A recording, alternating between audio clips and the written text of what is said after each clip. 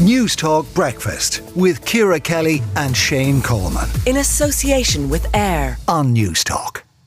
Worrying work culture as bullying and burnout is rife within the Gardaí. That's according to the GRA, the Garda Representative Association, who have done a survey on 40 former members. And Tara McManus, Assistant to the General Secretary of the GRA, joins us now. Tara, can you give us the headlines?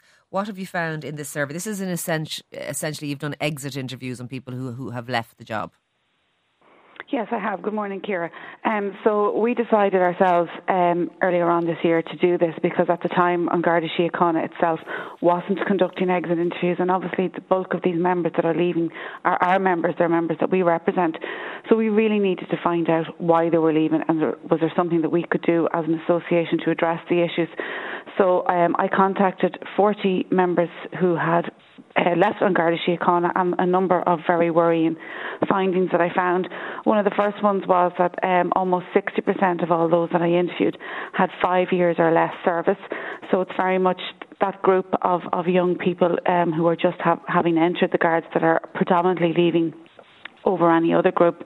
But I found the three main reasons why people were leaving, and when I talked to people, they gave maybe 5 or 6 reasons as to why they left, but the one that most people talked about was feeling bullied, feeling that they had been subjected to unfair treatment and a threat of discipline constantly hanging over them.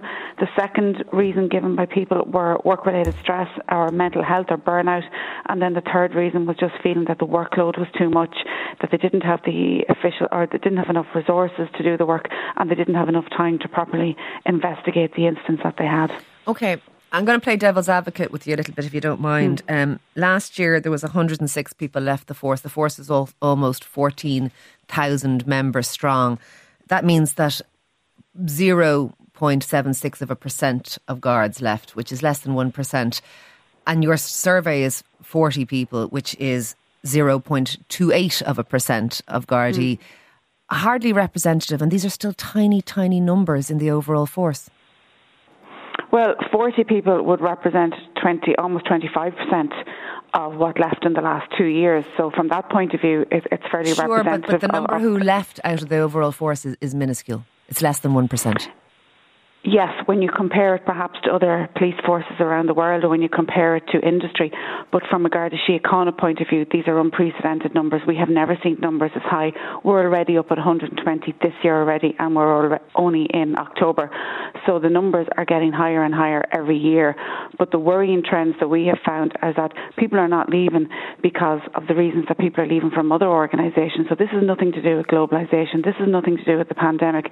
All the reasons that have been identified why people are leaving are internal Garda issues. Okay. Can I ask you then, Tara, if less than 1% are leaving currently, how many used to leave as a percentage? Oh, you might have, I don't have the figures for 2017 backwards, but we're looking at maybe between 20 and 30 people a year. So so no one left the Guards in the past, practically speaking? Traditionally, no. Traditionally, people did not leave on Garda Síochána. It was a career for life, and you stayed there for life, and you devoted, your entire life to the service of the state to do that job. I totally take on board what you're saying, but job mobility is a feature of almost every industry now, and in the past people entered the bank and never left, and people entered the civil service and never left either, and now people leave readily all the time jobs because we are at full employment and there are other jobs out there, and if you decide it's not for you, there's plenty of other opportunities to work in other roles. Are the Guards, for whatever reason, maybe historically, because you're not used to anyone leaving at all, do you think you're more sensitive to this in some way? Because it still is, I have to just baldly state it, the numbers are tiny. If less than 1% of the Guards are leaving, that suggests that more than 99% of the Guards are staying. Yeah, that would be the case. But as I said, the reasons why people are leaving are nothing to do with the reasons why people perhaps are leaving the bank because they want to go off and they want to, do other things. That's not why members of Garda Síochána are leaving. They're leaving because of internal issues. They're leaving because of stress. They're leaving because of bullying. They're leaving because of burnout. They're leaving because they don't feel valued. They're leaving because they feel under-resourced. They don't have the working conditions and the terms and conditions to effectively do their job. Do you take the point, Tara, that if less than 1% of people feel those things, that maybe that says something about the people who are leaving rather than the culture of the Gardaí? Because if 99% of the people are not leaving at all, then the magnitude of the problem doesn't look looks to be slightly overstated based on these figures? Well, our concern is that 100% of these people leaving are our members. These are not people of higher ranks. These are guards that are leaving. So they are our members that are actually leaving. And you might say, oh, it's only 1%. But when you have a force of Gardaí that's completely understaffed as it is and under-resourced as it is, and we're struggling on all ends of the spectrum, we're struggling to get people into the Garda College, we're struggling to get people to actually join the Guards.